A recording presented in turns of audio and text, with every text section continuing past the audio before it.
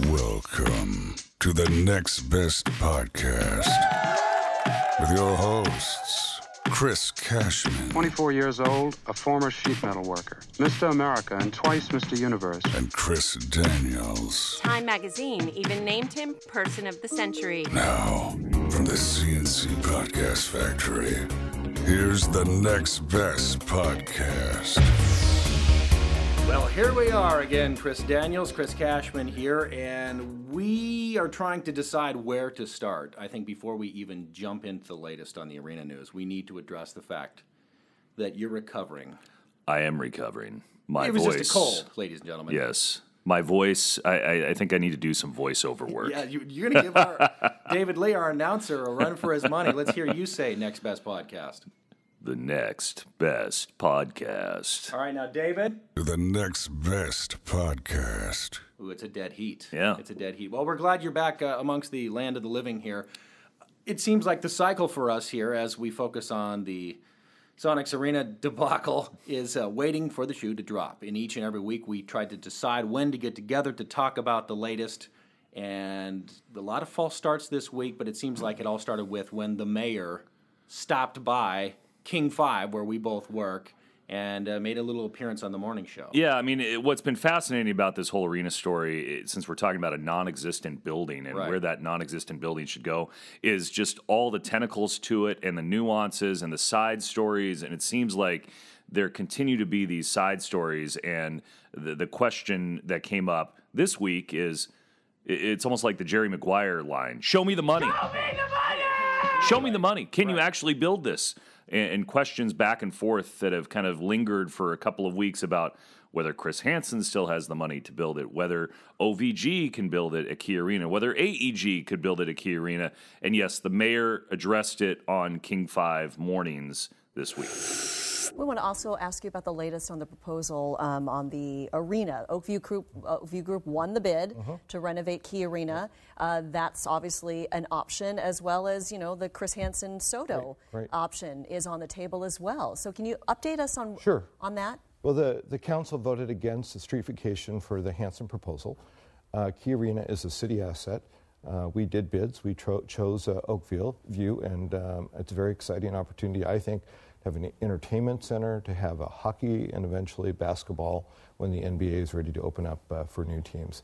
So I think we have a real exciting opportunity here. And so you're all in on the Key Arena. You want to put that down to council, no Soto, you want to go Key Arena. Yeah, I mean, all the funders are there, all the money's there. That's not true at the other end. It's streetification waiting for a future group of people to come together. Could be a while for the NBA, but the NHL, you sound hopeful. I think the NHL is ready to move quicker than not. You're smiling. Yeah. What does that mean? I think we'll hear something soon. So a short soundbite there, Chris, but a loaded one, because I know that as soon as I heard that, and I actually saw it from your tweet right after he was here, I had an immediate reaction, and I felt like a little kid trying to tell on his brother. Mom! Mom! I came to find you as fast as I could. I go, Chris, did you heard what the mayor said, right? Yeah. And it was kind of a double whammy there. Not only did he kind of fire maybe a friendly or not so friendly shot across the bow saying, the money's over here. They don't have the money, referencing Soto. But then he also kind of does a little wink about the NHL. So what do you make of all this? Because it seemed like a bit of, I don't want to say smoke and mirrors, but it seemed to be like taking an uppercut at Hansen and Soto and then trying to gloss over it with, might have some NHL news coming any moment. Well, I think it depends on how you want to look at this. I mean, a lot of people got excited by what the mayor had to say about the NHL potentially coming soon.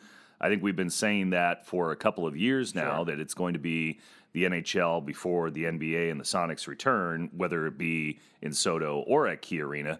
But yeah, the question about Key Arena, I think the way Jake and Mimi phrased the question is, is it all about Key Arena now? I mean, you heard it, and Murray responded, yeah, I mean, all the funders are there, all the money's there, and I don't know if they have it across town at Soto. So, yeah, it was a veiled shot. Let's stop there, because the way he said it sounded like more of a declaration. Like, we've got it buttoned down at Seattle Center. They don't have it in Soto. And it just struck me as a bit of a reckless statement, because do we have any evidence that that's true? I think that this has been bubbling up for a couple of weeks. There have been tweets about it. There have been print stories about it, that this group, the Oakview Group, has the financing, has money committed from Goldman Sachs, from Madison Square Garden Corporation. And in fact, it came up at Civic Cocktail, where I was a panelist and asked Chris Hansen directly if he has the money to pull this off. A lot has changed since the MOU was approved back in 2012. Steve Ballmer dropped out of the group. There's been a lot of talk, both in print and in social media, about whether you can still afford this project, if you can still afford to build a $600 million arena without Steve Ballmer. Do you have the money? What I would say is in the next couple of days, we'll post a letter from JP Morgan that is very similar to the letter that OVG has, talking about our ability to raise financing for the arena. So I think that will pretty much answer any of those questions. I would say that, of course, Chris, we already have the money to build the arena because it's already in the ground. And then the majority of incremental equity is not that much, or it would come from alternative sources, like OVG is raising it from Live Nation, or naming rights deals that would come along with the arena. The better question is, do we have $1 billion to buy an NBA team? And I would say a group is going to have to consist of people other than myself to do that. That part is clear. So yes, we have enough money to build an arena. Do we have the $900 to $1 billion in equity in cash that it's going to take to buy an NBA team? Very few people in this world do. I think you can probably count them on about 3 hands. So yes, there is going to have to be other people in our group. And one of the things that maybe I haven't answered clearly enough that I'd just like to make sure everybody hears loud and clear is that my job is to help get the NBA back to Seattle. Me being the majority owner is completely secondary to that objective. So I really want to make sure we get a team back. I'm a facilitator. I think we have the best site, the best location. We're very close to having it done. If an opportunity was to come up in the next couple of years, we all know that Key Arena would not be ready in that time frame. Even OVG's time frame does not permit that. And so, yeah, of course, we'll be looking for other partners on the NBA side. And we are in talks with people both about NHL and NBA opportunities. What I've always said is that Steve was a very special person, and it's going to take someone like that to commit this early in the process, because the price tag isn't even known. Like, how many things in your life would you agree to buy if the price was going to be determined like 3 years after the fact? Like, you don't even know how much money and you don't know the valuation. So we've had a lot of conversations. There will be other people in our group when it comes time to purchase an NBA team. So that actually just a sample of that discussion with Chris Hansen from Civic Cocktail, and you've got more on that online at king5.com if people want to kind of follow along, because that actually came before the mayor stopped by King 5 this week and made a reference to maybe there's a lack of funding. So what do you make of all that? Well, it's clearly a sensitive topic for the Hansen camp, because they believe, like, hey, we could have done this 4 years ago. We had all the money, and now we're asking to do it privately and still getting questioned about the money. So it was interesting that the mayor made those comments in light of what Hansen had said previously. Right. And Hansen, as he alluded to, said, hey, we're going to have a letter from JP Morgan that says we've got the backing, the financial backing to do this. I mean, this is becoming like you buying your first home thing. People are saying, do you have the proof of lending? Are we good? Can we see all your documents? Yeah, I assume we were long beyond this. We were way down the road. Hansen already owns the land. I think we already know he's got the money. It's $125 million in land, by the way. It's bizarre that we've gone backwards, and now, of all things, the city and the mayor are saying, I don't think they got the money. And so Hansen releases that letter, finally, from JP Morgan, dated May 31st. And keep in mind, this is almost a response to another letter from the Oakview Group showing that they have the financial backing, the debt financing. But just to read from this letter from JP Morgan that was signed by an executive director named Michael Brichkow of JP Morgan Securities LLC. He's one of my favorite guys. He's one. Everybody likes to cite Michael Brichkow, right? One of my favorite guys. Fortunately, I see that you've already highlighted this. Yes, I've already highlighted. So I'm just going to read a couple of things from this letter. Cliff Notes edition. Dated May 31st to Chris Hansen. and his group a letter of support, for the Seattle Arena project. Clearly, I still have to get over my cold. So it says Gatorade, that... please, get a Gatorade in here. You have advised J.P. Morgan that you intend to finance the project with a combination of sources, including ownership equity, the sale of seat licenses, and sponsorship contracts, and the proceeds of debt secured by revenues of the project. We support the sponsors in connection with the project and believe they are capable of securing, managing, and bringing to financial close the financing of this project. So that is about the Soto Arena, and it really is an answer to a letter that was submitted as part of the RFP, the proposal submitted by the Oakview Group. And there's a slight difference here from the letter dated April 7th from Goldman Sachs, that you'll be financing this Key Arena proposal on a combination of equity contributed by the company and or Arena Co. in cash, historic tax credits, tax rebates, and indebtedness of approximately $150 to $200 million to be incurred by Arena Co., meaning the OVG Group, through the sale or placement of senior and or subordinated debt securities. The amount of indebtedness shown here assumes no NBA or NHL team will be an anchor tenant in the project. If an NBA or NHL team agrees to be an anchor tenant, the amount of indebtedness under these securities and or the credit facility may be higher than indicated above. So this is starting to sound like a disclaimer. Yeah, I was just going to say, yeah. It sounds like something you read at the end of a commercial with a voice guy. On approval of credits. On approval of credit. This is approval of credit, basically. And it also shows that both these groups have different ways of financing this. I think the Hansen camp and AEG have been attacking the Goldman Sachs letter, saying it shows that OVG is looking for tax credits and tax rebates, which is a public subsidy, depending on how you want to characterize it. And then I've already seen people attacking Hansen's letter, saying that it shows that he needs to have a team and doesn't. This shows that he doesn't necessarily have the money. So they're structuring it differently. But the bottom line is, both these groups are saying, "Hey, we have the money to pull this off." I mean, this is becoming one of those weird things, like the whole side story about Chris Hansen and Tim Leiweke. Have they talked or have they emailed? It's funny how these things take on a life of their own. It's becoming very political. I never imagined it would become a situation where we would have multiple parties and then it would almost start to get ugly. He said, she said, he doesn't have the money, you don't have the money. It's bizarre that it's taken this tone of sports rivalry. It's becoming competitive, and there's competitive strategies involved here. And now you really do have to read into it and say, is the city clearly backing Seattle Center because it's Seattle Center and Key Arena, and that would make sense from a business standpoint? Or is there any legitimacy? Is Hansen, does he have the money? Doesn't he have it? I thought he had the money. Hasn't he had the money for years? Are we good for it? Are we not good for it? It's very strange that it has taken this turn on the same week that, what could be their next-door neighbor, Safeco Field, home of the Mariners, announced that it will no longer be Safeco Field. It's going to need a new name. What do you think a good name would be for it? Well, I actually went out in the street and talked to people. I kind of did a Pulse of the People segment on what would you call it, and everybody said it just needs to be Seattle. Don't make it corporate. Make it something truly Emerald, something like that. Pike Place Park, something like that feels very Seattle.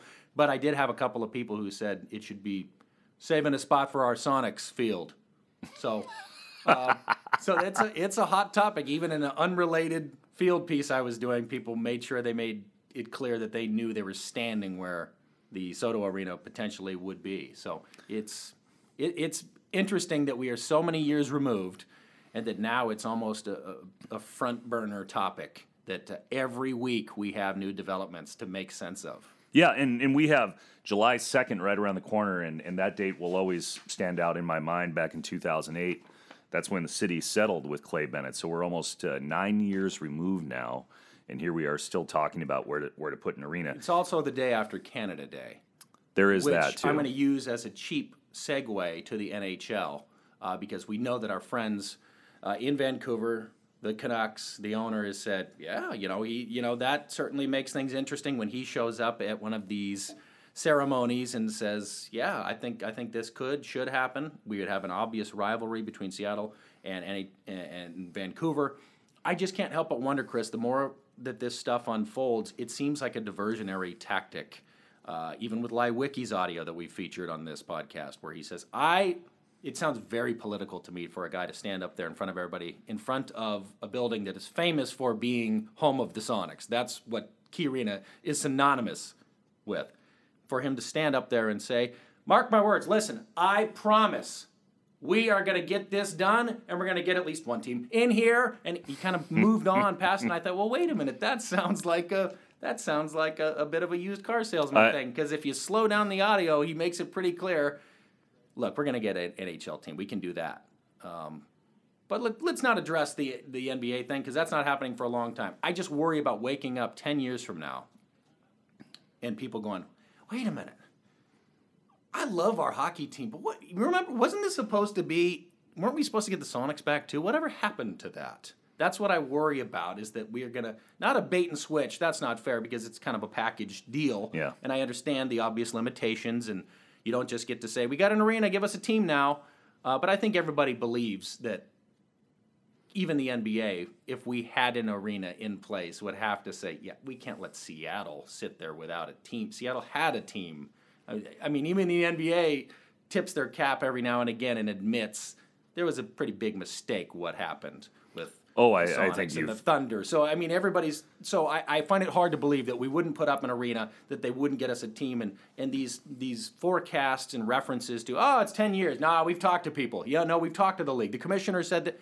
The commissioners say a lot of things. Yeah. That these are, none of this is being etched in stone. So I like that we have two sides that are kind of fiery and really kind of pushing each other and poking at each other, because I think that's important to kind of keep kicking this can down the street here. But it just keeps unfolding. Week after week, some new twist happens, and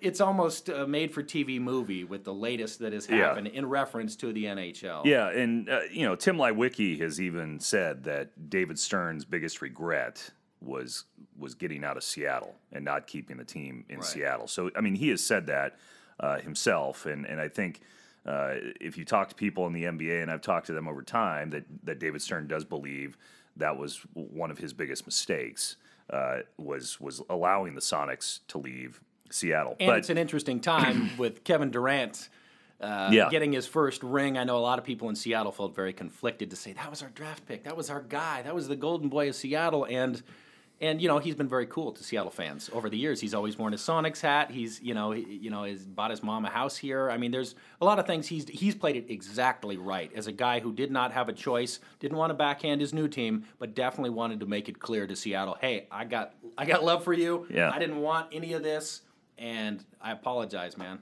So. Well, and I pointed out that after Durant was the NBA Finals MVP, he started his season here in Seattle donating money to a public park for a new basketball court. And that's one of the reasons why he's still held in high esteem here. I just went back and watched the story, and he talked about, I didn't have a choice about leaving Seattle, and it's always been a soft spot in his heart, so that's why he continues to come back for charity events.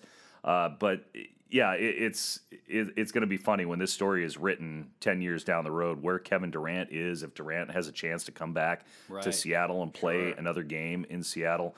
Even if it's like the Patrick Ewing role, where he's already in the 38-year-old Kevin Durant. Drag him out here. Get him on the court. He's an ambassador now. So I'm sorry I got us off the scent here because of Kevin Durant, of course, but this NHL twist has taken a strange turn this week. I mean, this is the kind of thing about this story that you just can't make up. All the momentum at Key Arena. Without question. And Tim Lewicki announces at the press conference that he has some oomph behind his proposal in potential NHL ownership group. And we're talking names that people know. Jerry Bruckheimer, the Hollywood movie mogul, and David Bonderman, who is a billionaire who graduated from UW with his undergraduate degree and has been involved with numerous organizations, is a minority owner of the Boston Celtics NBA franchise and wants to be an NHL owner, and he's tried to be an NHL owner in the past. Well, he also happens to sit on the Uber board, which is another whole story about what Uber has been going through this week with the CEO taking a leave of absence. And the folks at Uber had a closed-door staff meeting to talk about sexism in the workplace. And David Bonderman was there with Ariana Huffington. And during that meeting, to discuss the company's culture, Huffington was discussing the hiring of a second female to the board and said, there's a lot of data that shows that when there's one woman on the board, it's much more likely there will be a second woman on the board. To which Bonderman said, and there is audio, actually what it shows is that it's much more likely to be more talking. As you can imagine, that did not go over well at a meeting about sexism in the workplace.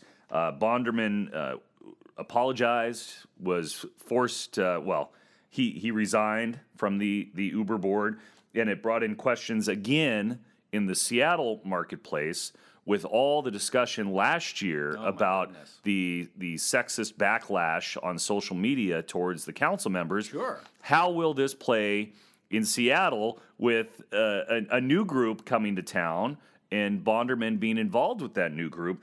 Well, I did get a statement from Oakview about all of this, and they noted that David issued an apology. David Bonderman, he's still going to be part of this effort to bring the NHL. So they're just going to give him 5 for fighting, and then he gets back out. And the statement from Tim Leiweke is that, in reading now, David Bonderman did the right thing and honorable thing by immediately taking responsibility for his comments and sending a very strong message by stepping down from the Uber board. I know David, and I know his comments do not represent him, his beliefs, or the views of the Oakview Group. He's acknowledged that, even though his comments were misunderstood, their impact was clear, and he needed to hold himself to the same standards being asked of the company. I have known David a long time. He has always shown dedication to fairness and equality in his business and philanthropic endeavors, and his record clearly reflects that. I think his comments were understood. I think we all understand. I have a feeling that he's got to own that. That is not going to be the last we hear about those comments from David Bonderman. No, I would agree. It's like I said, funny that there seems to be something that comes up every day. There's a couple chapters in this that we don't have the audio, or at least we don't have permission to play, but we at least want to reference what's happening, like with Steve Ballmer. Yeah, we were talking about Ballmer earlier and pulling out of the Hansen Group, and he was on KUOW for a pretty interesting discussion. He has been very public ever since he left Microsoft. He's not beholden to shareholders and the stock price and all that, and he's been involved in a lot of different things. Obviously, a lot of people know he went down and bought the LA Clippers. Right. In fact, there's a report this week out of the LA Times that he is close to signing an exclusivity deal for negotiating on a new arena near the Rams' new stadium in Inglewood, California. Right. So that's going to put, hopefully, the whole idea of the Clippers moving to Seattle to rest. But he started up a website for data, and he's doing a lot of different interesting things, speaking out about the income tax. But he did talk about Soto and Key Arena on KUOW and said he actually still retains an ownership position in the Soto land. That hasn't changed. He said that before, but he said it again, that he still retains an ownership position. He worries about Key and traffic. Also said that he believes hockey first, that as an NBA owner, there hasn't been talk about expansion. It's probably going to be hockey first. So again, following along the storyline, a lot of people have been saying it's going to be hockey, going to be NHL before NBA. But he did say, and I thought it was interesting, that I don't care where the stadium goes or where the arena goes. I just want a new arena, which was interesting given he has a stake in the land. Right. So it was interesting to hear that as well. Well, it's also possible that Ballmer has a secret tunnel underground Seattle, so he could get to and from Key Arena easier than the rest of us. But, right. Well, a guy like him probably doesn't care. Yeah. He kind of lives a different lifestyle than many of us, and I think that, like it or not, is adult and boring as it sounds to say traffic is one of the biggest issues. It is. That's one of the hottest sound bites over the past week was, whether it was Leiweke saying, hey, traffic is a Seattle problem, not a Key Arena problem, or if it's from Soto and Chris Hansen's side saying, at that Civic cocktail event, saying, hey, I was stuck in it on the way here. I had to get out. I was over on Dexter, which is a street that runs parallel to Seattle Center and Key Arena. He said, quite literally, I'm late to this event because I was stuck in traffic in that area. I had to get out and walk. So it's funny that that's becoming one of these grudge matches as to, which is going to cater to the traffic crowd, which at face value you have to agree with Leiweke. Traffic is a Seattle problem, but you can't hide behind pretending that Seattle Center isn't in the heart of the worst possible traffic. Well, and part of this conversation that we're going to have over the next 6 months is just how important is that to the city of Seattle and to the uptown neighborhood, meaning the lower Queen Anne neighborhood. Sure. How much should a private investor who is building something in a public park put into transportation? I think that you can take the arena out of the discussion at Seattle Center, and you have an investor talking about putting more than $500 million into a public park, and that is going to be tough for the city of Seattle to turn their head away from, unless there's some massive study that shows absolute gridlock with an arena.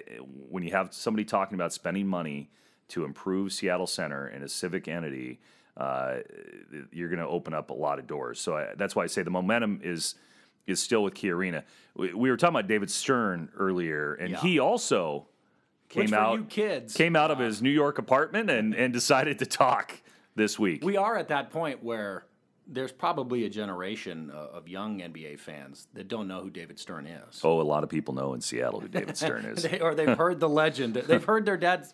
I heard my dad say a bad word in his name. What does that mean? So, well, former NBA commissioner. Former NBA commissioner David Stern.